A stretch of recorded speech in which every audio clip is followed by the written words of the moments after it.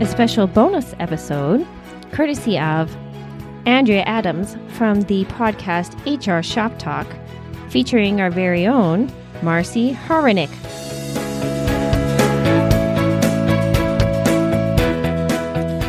Welcome to Exclusion, a podcast that explores all things equity, diversity, and inclusion in the workplace.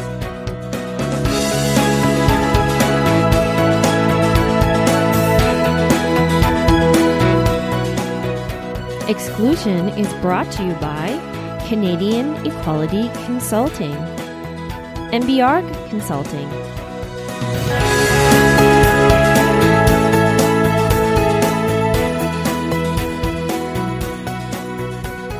Hello everyone, Alicia here. Marcy and I are taking a short hiatus at the beginning of summer to spend some much needed quality time with our extended families.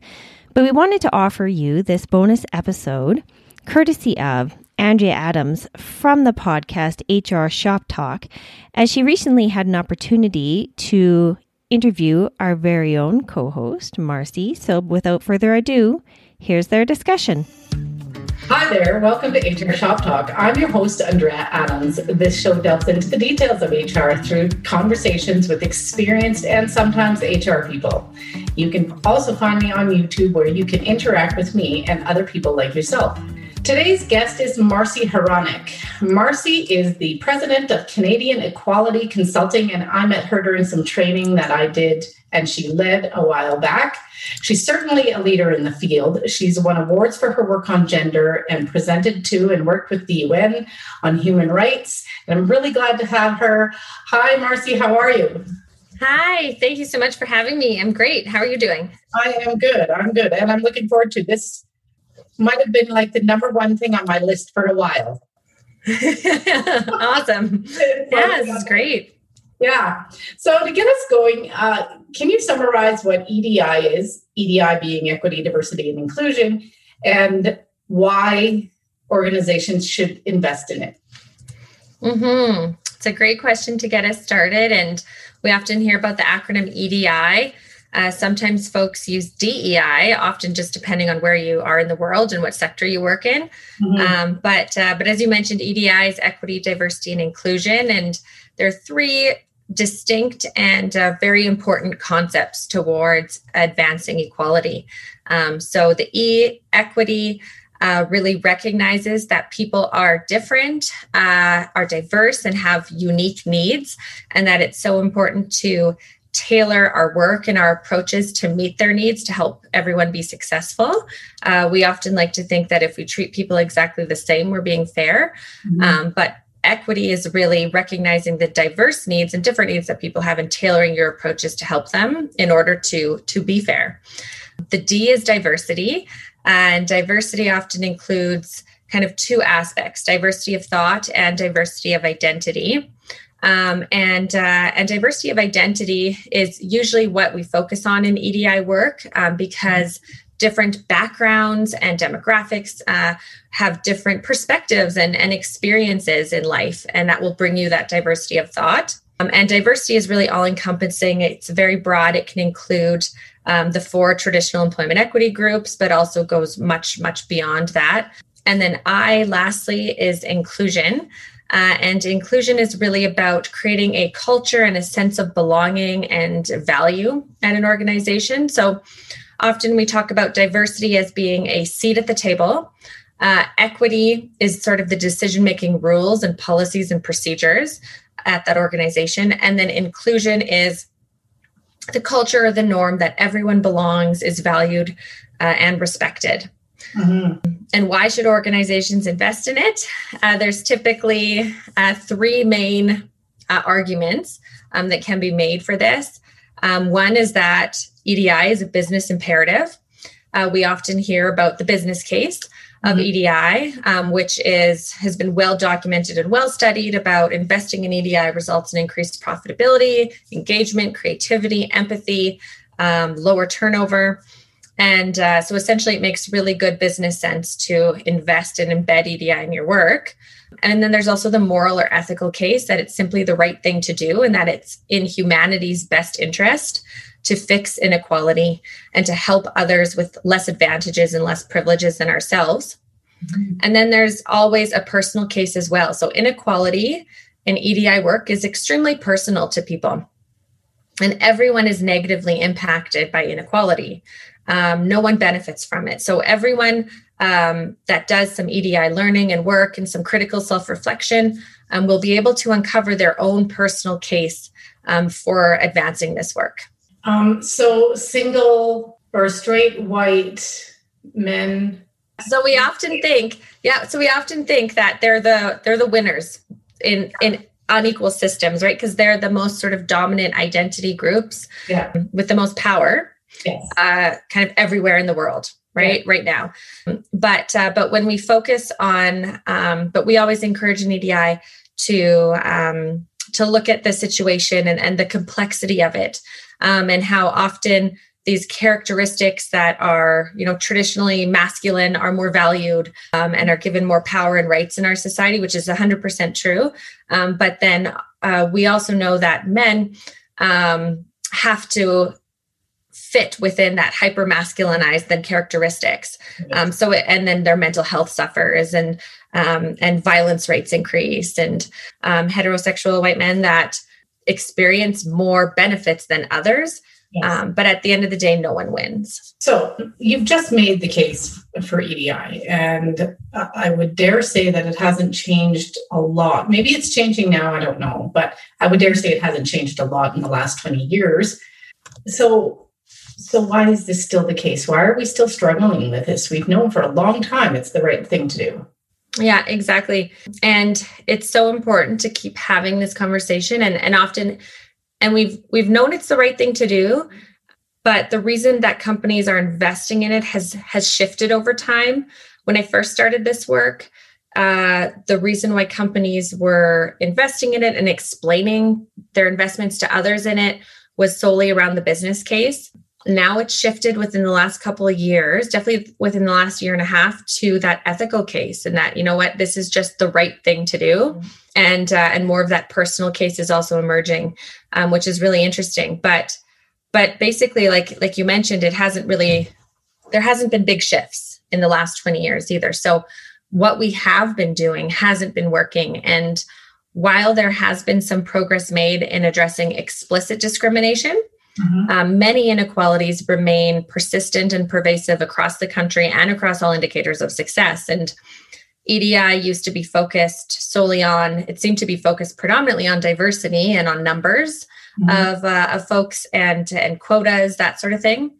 But now we're shifting, and there's more openness to actually talk about the root causes.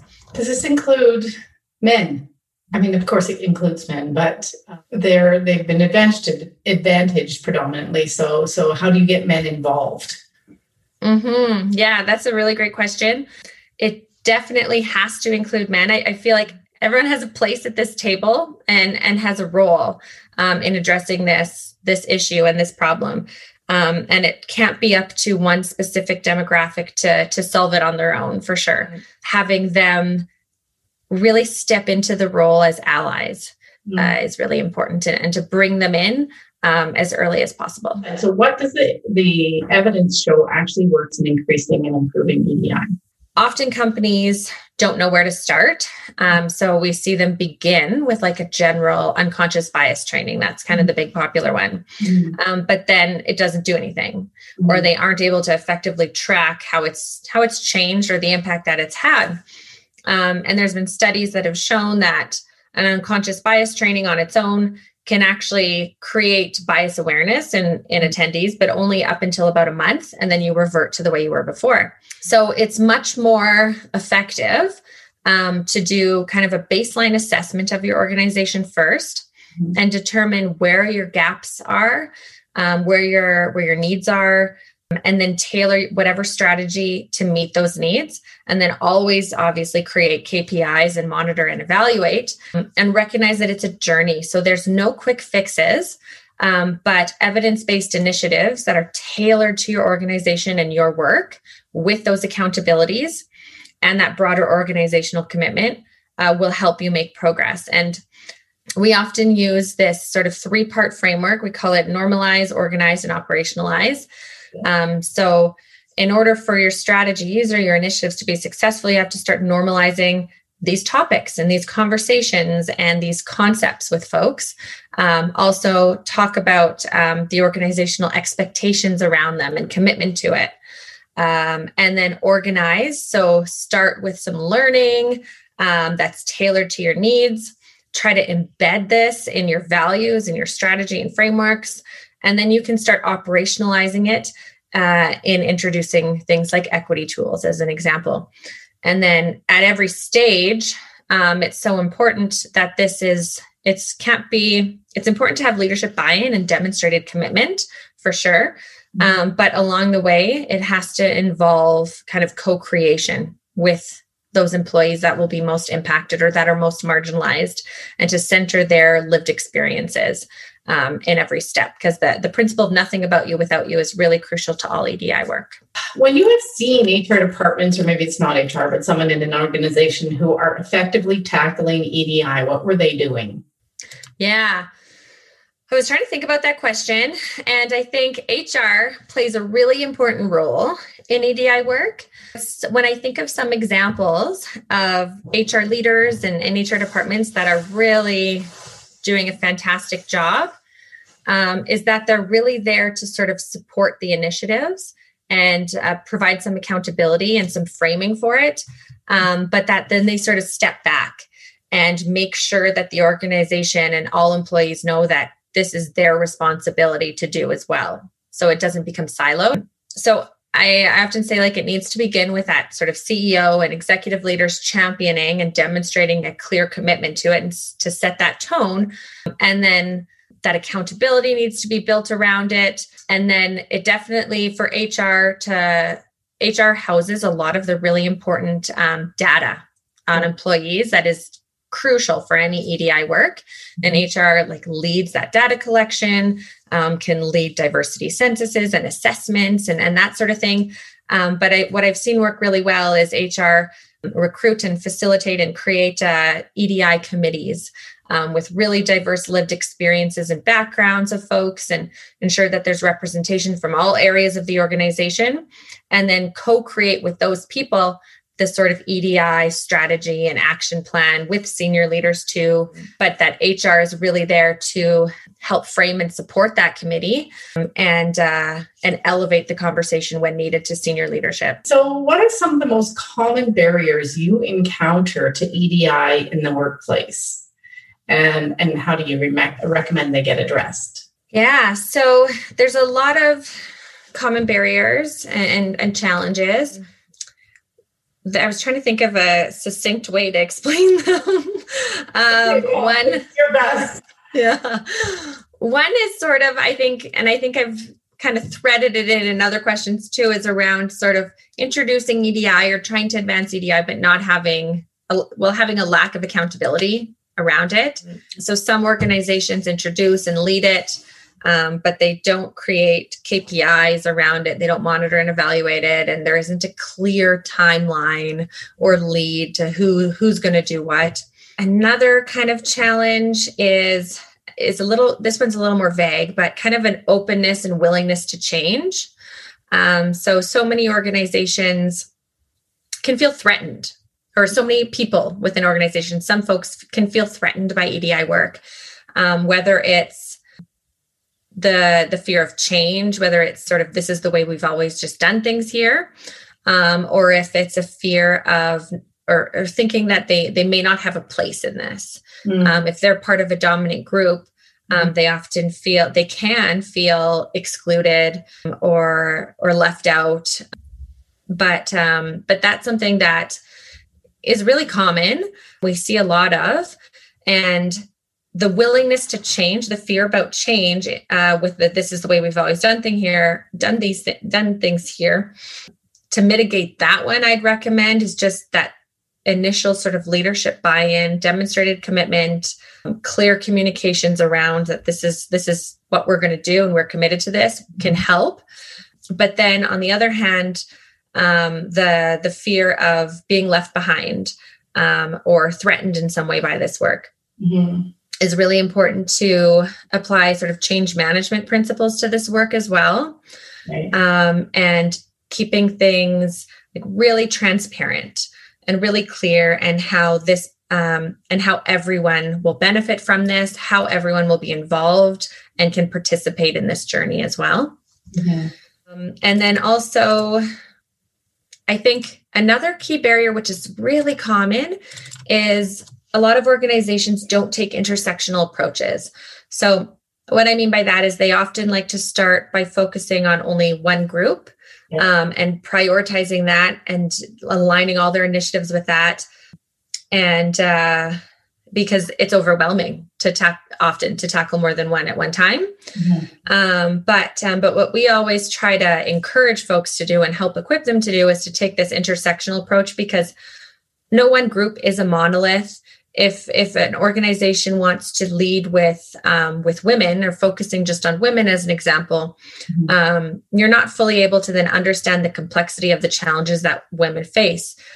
Because women aren't a monolith. Women of color will have a very different experience than LGBTQ women or Indigenous women in your organization. So really like digging deeper and layering those identities to fully understand. And sometimes this can be overwhelming, but sometimes it can be empowering also, and like an exciting opportunity that you can do more than one at a time. In terms of a structure for success, like, what have you seen that works? We often talk about, to be really successful, there's kind of 5 key ingredients of success, and you don't have to have all of them. No organization usually has them right at the start. But as you start and go down this journey, you can build different aspects of them, and you can focus certain initiatives on certain pieces and help advance that way. And the first one is that leadership commitment and buy-in.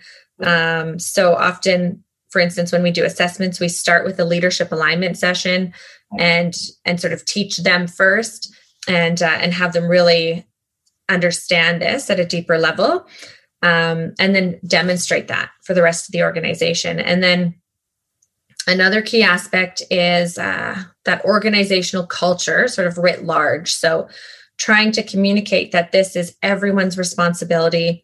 And then the third key ingredient is community, co-creation, and collaboration. So again, just involve those that would be impacted the most. Let them have a say in it.